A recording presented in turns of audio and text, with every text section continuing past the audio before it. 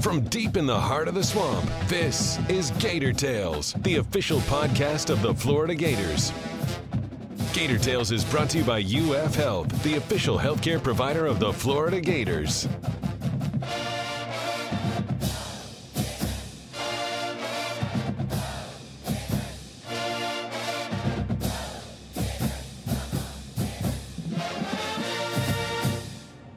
Welcome to Gator Tales. I'm your host, Adam Schick.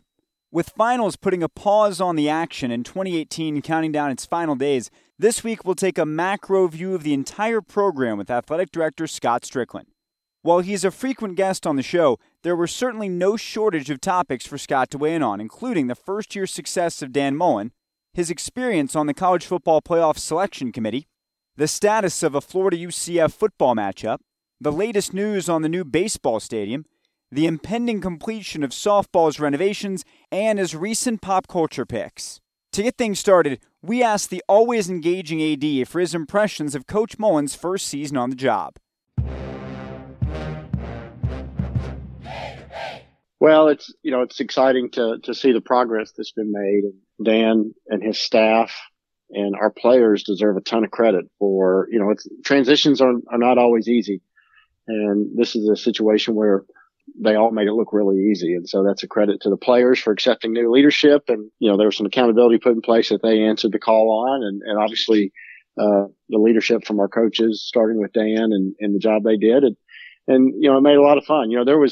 Florida is a place where you want to win, but there's a certain expectation, because when Florida's really won in the past, back to Coach Spurrier's days and obviously under Coach Meyer, they did it with a lot of, some style points, if you will. So not only did we, get to 9 wins, have a winning record in the league, the toughest league in the country in the SEC, and make it to a New Year's Six bowl game, but you start seeing signs of that offense coming back to life and the job that our staff did there, and so it's it's fun to see that happen, and there's a lot of pieces being put in place that should bode well for next year and the year beyond, and keep this thing moving forward.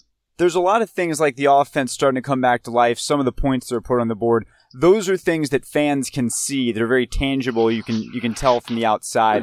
What are some of the things you've seen inside the program that Coach Mullen has done to really aid this turnaround? I always go back to the word accountability, but just setting expectations in a really clear way that people can understand what's expected, whether it's assistant coaches, whether it's strength staff or training room staff, or whether it's the players, and then holding people accountable to those expectations. And Dan does a really good job of that. I think whenever you see him in his public comments, whether it's the weekly press conference or his press conference after a game, he's often referencing what those expectations are. We're going to play with relentless effort.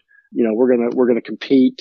You hear those things, and then he does things in the program that reinforces that. At practice, people who do well and compete are rewarded, and those who don't, there are consequences. Academically, those who take care of what they need to in the classroom and do well academically, there are ways that those people get positive reinforcement, so they know that this is what's expected. Dan always says being a champion is not a sometimes thing. It's got to be part of every part of your life. And so to me, those are the things that happen, kind of out of the public eye that really show up on a Saturday. So when it's 3rd and short and the defense has to make a play, they're used to being held accountable, and they understand what it's going to take to be successful in that situation. Last year's coaching carousel was really crazy. There were so many high-profile openings and a lot of big names that were floating around there as well. And when you announced Dan Mullen, not everybody thought it was maybe the splashiest hire, or say, oh, wait, we wanted this person, we wanted that person. But obviously you were very confident in this call, and no one is questioning that after seeing the results. What did you know about Coach Mullen a year ago at this time that made you so confident he was the right fit? Well, obviously, I'd worked with him before for several years, and I saw the job he did at Mississippi State. And all successful coaches, for the most part, they always make the program that they take over better. They improve the program, and Dan certainly did that at Mississippi State. He led them to an unprecedented level of consistent success. He a school that had never really produced many successful quarterbacks. He had a run of them, kind of highlighted by Dak Prescott, but, followed that up with a guy named Nick Fitzgerald, who just became the SEC's all-time leading rusher and threw for a bunch of touchdowns as well. So, he did a great job there. And I knew, that he, from a coaching and leadership and organization standpoint, that he would be successful here. And, then we had the added benefit of him having already been a part of successful teams here at Florida. And it just, in some ways, it would be hard to find a hire that is more prepared for a position than Dan was. He had been a coordinator on 2 national championship teams here at the University of Florida, and he had been a head coach in the SEC for 9 years. That's a pretty rare combination for a guy at his age to step into a place like Florida. And in a short period of time, we've already seen the benefits of taking advantage of that experience that he's had. I know that at the end of the day, it's not about you, so I'm already prepared for you to deflect this, but I'm going to ask you anyway. How much satisfaction do you get? Because there's a lot of tough decisions you have to make sitting in the chair that you're in. When you make a big call like this, arguably the most important decision a college AD can make, how much satisfaction do you take when, looking in hindsight, it's unanimously agreed upon that you made the right call? Well, beats the alternative. I will say that. But, you'd rather your decisions look good than not. Hey, this is also in athletics.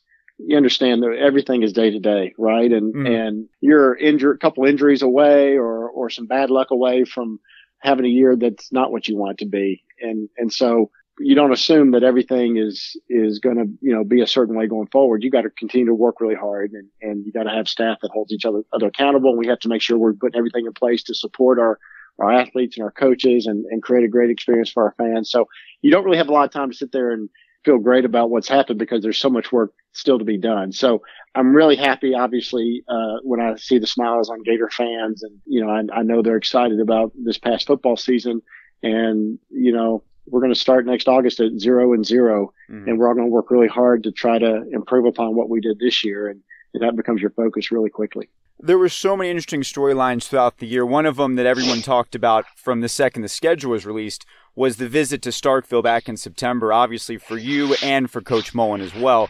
Now that you've had a little bit of distance from that, can you just tell us what that experience was like for you and your family? Was it surreal? Was it what you thought it would be? Kind of your process on that. It was really a rewarding game to see the Gators win the game because it was Mississippi State had a really good team this year. And so to go into a hostile environment that's a great atmosphere and beat a really good team, that's pretty special. I do not enjoy, I want Mississippi State to be successful. I got my degree from there. My family has a lot of connections there. I don't like rooting against Mississippi State. And I certainly did it that night because I wanted the Gators to win, but I'm glad that game's behind us and Florida got out with a win.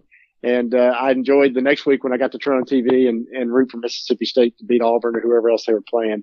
And that felt like things were more back in order. But it was, it was difficult from that standpoint because I cared a lot about those people. I still do care a lot about those people. And a lot of those players on that other team, I was part of the recruiting process and got to know them as their athletic director. And, like I said, I still want them to do really well. And so that's one of those things in athletics. Sometimes you have worlds colliding and my worlds were colliding that night. But the current SEC scheduling model, which I hope changes one day because I do think we go too far without seeing some teams on the other division. But the one in this case, we don't play the Bulldogs again unless we see them in Atlanta in the SEC championship game until 25, I think it is. Wow.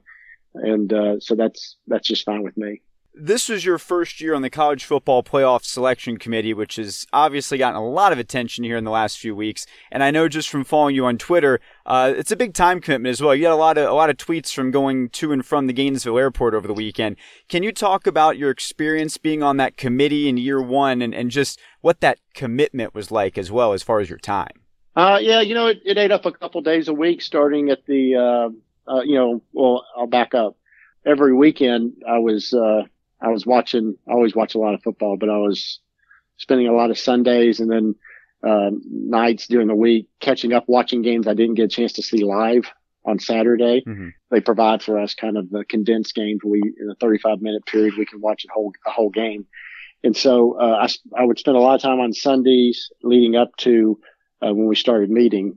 So in September and October, watching a lot of games, Monday night, Tuesday night during the week. And then starting the last Monday in October for the last 5 weeks of the regular season, heading to Dallas either on Sunday night or Monday morning, and then meeting Monday and Tuesday and coming back Tuesday night. So it ate up a couple days of time, and so there was a commitment there. But I really enjoyed the experience. There's a lot of attention to detail in that process. There's a lot of particular attention paid to making sure the process has the highest integrity possible. Mm-hmm. And I sat next to Gene Smith, who's the Ohio State athletic director, and was in the room with Joe Castiglione from Oklahoma. And obviously those are two teams that were in the conversation about the playoff spots up to the very end. And we spent a lot, when we're not in the meeting room, we're having meals together, we're spending time together there in Dallas. And never once over the 5 or 6 weeks we were together did they ever try to lobby or politic or position their team in any kind of conversation. And then, we were talking about college football. We were talking about other teams, but they never brought up their team. And then obviously when we got ready to talk about their teams, they had to leave the room. And so I just used that as an illustration to talk about them. People really go out of their way, to eliminate the appearance of anything but people doing what they feel is right and trying to be as fair as possible to the teams that were in the conversation. And so that to me, I think that's really, pretty special. You got, people who care about college football that much are willing to really spend as much time as we did to make the best possible decision on not just the top 4, but all the rankings. We would spend as much time with teams 21, 22, 23, 24 as we would 1 through 4. Really? It was really important. If we're going to do a top 25, let's get it right. And let's be fair to all these teams. Because people, I know the national media pays attention to who's in the playoff. But if you're sitting there at 8-4, it matters if you're ranked 17th or 18th. It matters to those fans. It matters to the game of college football. And so we would spend a lot of time, and there's a subjective nature to it because there's a lot of data you get, but there's a lot of gaps in the data, and teams have different schedule strengths. It's hard sometimes to make apples to apples comparisons. So that's where watching the games and watching the teams and forming opinions based on what those teams look like, really helps kind of, fill in some of those gaps. I think you sort of answered what my next question was going to be, which was about the misconceptions about the committee. So I guess what I would ask you instead, now that you address those, is what is the process like? That's the thing that I have a hard time getting my head around. I'm sure a lot of fans do. I mean, what is this like to get these teams on this board? Does everybody go in with their own top 25? Are you, just putting a team on the board and having discussion? What are the actual nuts and bolts of what the committee does? Their process is you can go on to the CFP website and you can read the process. But basically, we take these teams in groups of 3 or 4 or 5 or 6, and we discuss them in those small numbers, and we rank them in those small numbers. And we do that starting with number 1 all the way down through the top 25. And we may finish the top 25. We may come back and, I'm not sure we have 5, 6, and 7 right. Let's go look at those teams again, and let's compare those again. Let's talk about those teams again. And maybe we revote those teams and see if after the conversation people feel differently about them. So there's a lot of scrubbing once you come up with the top 25. There's a lot of reassessing to make sure that it's as fair as possible. But it's done on it's not hey, everybody come in and drop down their top 25 and let's count it up and we're done. There's a lot of detail and a lot of attention paid to minutia of teams and who they played, who they beaten, the statistical background for each team, the profiles for each team. We got several former coaches in that room, and they provide a lot of insight from a coaching standpoint of what they see. It's a very thorough process. I'm thinking about the way that my friends and I talk about football and debate things. How spirited does it get? Is there a lot of decorum, or sometimes when you're in the debate maybe about who's going to get that 4th spot a couple weeks ago and there's a lot of intensity and a lot of strong opinions, does it get spirited a little bit, or does it stay pretty even keel? Well, there's a lot of, there's a common respect for everybody in the room, but there's some conversations that are more intense than others is probably a good way to put it. And, people, these are people who care a lot about college football and they want to get it right. And the beauty of that committee is, It was funny after we were watching some of the talking heads on ESPN talking about some of the decisions that were made, and they were debating some points on different teams, and they were having the same debates and same conversations we had in that room. And so there's people in there who really pay a lot of attention. They've watched a lot of football. They know the game really well, and they care about it and want to get it right just as badly as the public wants us to. In your position, you get asked a lot about the playoff and when does it expand, where does it go? I'm curious from you and the people that you talk to in this business, do you feel like 4 is working right now, and do you sense that there's maybe some momentum toward expanding it, or is that not on the radar? So that decision is on the structure is decided by the CFP Management Council, which is basically made up of the conference commissioners along with the athletic director from Notre Dame. So the selection committee has no say in what the format is, how many teams, size of the playoff. We are just tasked with ranking top 25 and selecting the teams for the current structure. So really, we don't get into a lot of the other conversations. That's for a different group to discuss.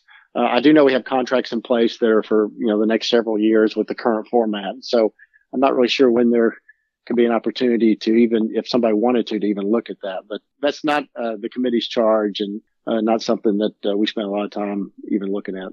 As far as the Gators go, there was a lot of speculation about a Florida-UCF matchup in the New Year's Six, and it's certainly gotten a lot of press in the time since then. What can you tell us about the way that played out for the selection committee and what the future looks like potentially for one of those or multiple of those matchups? When, much like I mentioned, when the ADs of schools who were in the playoff had to leave the room and weren't part of that conversation, when they got to the point of slotting the bowl matchups, and Florida was in the mix along with UCF and Michigan and LSU. I think those were the 4 teams that ended up in the Fiesta and Peach, and those were the 2 matchups that the committee had a little bit of flexibility in how they lined it up. I had to leave the room, and so I was out of the room for the time when that conversation was ongoing. And I walked back in, and the matchup was set. So I can't really speak to what those conversations were. But much like the Ohio State and Oklahoma ADs never say anything to me about where their team should be ranked, I never say anything to anybody in that room about a matchup or bowl site for the Gators. So I was, the good news is when you're in a New Year's Six bowl, who you play doesn't really matter, and where you play doesn't really matter, because it's an honor to be in one of those 4 bowls, and that's the way we're looking at it. If it ended up with us with a different matchup, we've been fired up about that as well. So that, again, that goes back to making sure there's integrity. They don't want people to have, just because I'm on a committee that ranks the top 25, I shouldn't have a say in what those bowl matchups are related to the Gators. And then as far as, future matchups, we have a really unique, scheduling format here at Florida, as you know, as our fans know. We have the 8 SEC games, and one of those every year is on a neutral site. The one against Georgia's in Jacksonville every year. That's a neutral site. Most schools don't have a scenario like that where they're giving up a conference home game every other year. And then we have the home and home with FSU, a team from an Autonomy 5 conference, power conference that's in state, that's not in our league, that's kind of plugged in. So we have kind of 9 games every year that are kind of decided for us. That gives us 3 games that we get to schedule. And there are 116 other schools not in the SEC that are in the FBS that we have an option to schedule in those 3 games. And so you look for fits and matches and matchups that are interesting. We're fortunate because of those 9 games that are kind of built in for us, the 8 SEC games plus the FSU game. The strength of schedule for Florida is always going to be really strong. And so we don't have to go out and schedule necessarily to try to improve our strength of schedule, because it's pretty strong as it is. And you look at this year, I think of the teams that finished in the CFP top 25, our schedule was the 8th toughest among those top 25. So that just gives you an idea of we kind of have a built-in schedule strength right there. So we're looking for games we can get in the swamp. We want to make sure we have enough home games, give in mind that every other year we don't have that Georgia game at home like other SEC teams have 4. Every other year we only have 3 SEC home games. Mm-hmm. And so we want to make sure we have an appropriate number of home games for our season ticket holders and for the city of Gainesville and our campus. And so you want to try to acquire home games as much as can. And then if you're going to leave campus for a non-conference game, you've got to be really judicious about that. We went and played Michigan and Dallas last year, and financially that was a big benefit for us. We're actually going down to play in Orlando against Miami to open up next season. Again, that's going to be financially beneficial for us. But beyond that, it's, because we are going to Jacksonville every year and we're going to Tallahassee every other year, you've got to be real judicious and smart about when you're not going to play in Gainesville. We've got a 2-for-1 that USF approached us about that we agreed to, where we get to host the Bulls twice in Gainesville.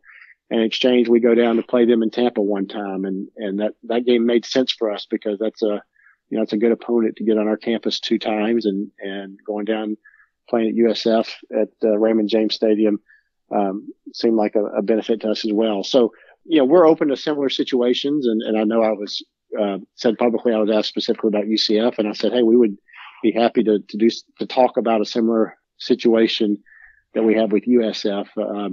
My sense is that's not something that UCF is interested in, and I respect that. I think every school's got to do what they think is best for their own situation, and there's not necessarily a right or wrong. It's you put the schedule together that the marketplace allows you to put together, and for your players and your fans and your coaches, and it's not an easy process. It is a challenging process. And it's one that we spend a lot of time looking at and studying, trying to make sure we do what's best for the Gators. I'm scared to ask how noisy your Twitter mentions have been since all this started in the last couple weeks. Are you still reading them, or have you had to pause from it?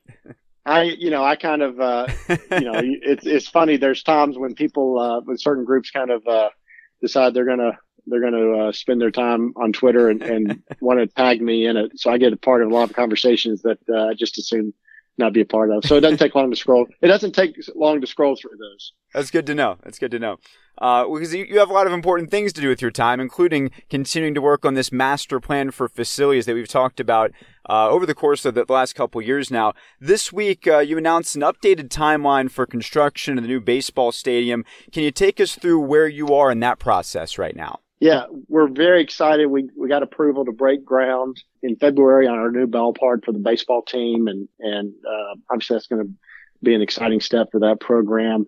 I always like to point out we have a national championship caliber program. We have a national championship caliber fan base. We're now going to have a national championship caliber ballpark to go along with that, and we're going to build that on the southwest part of campus, adjacent to where Disney Stadium, where our lacrosse and soccer teams play, and across from KDC Shoal Presley softball stadium.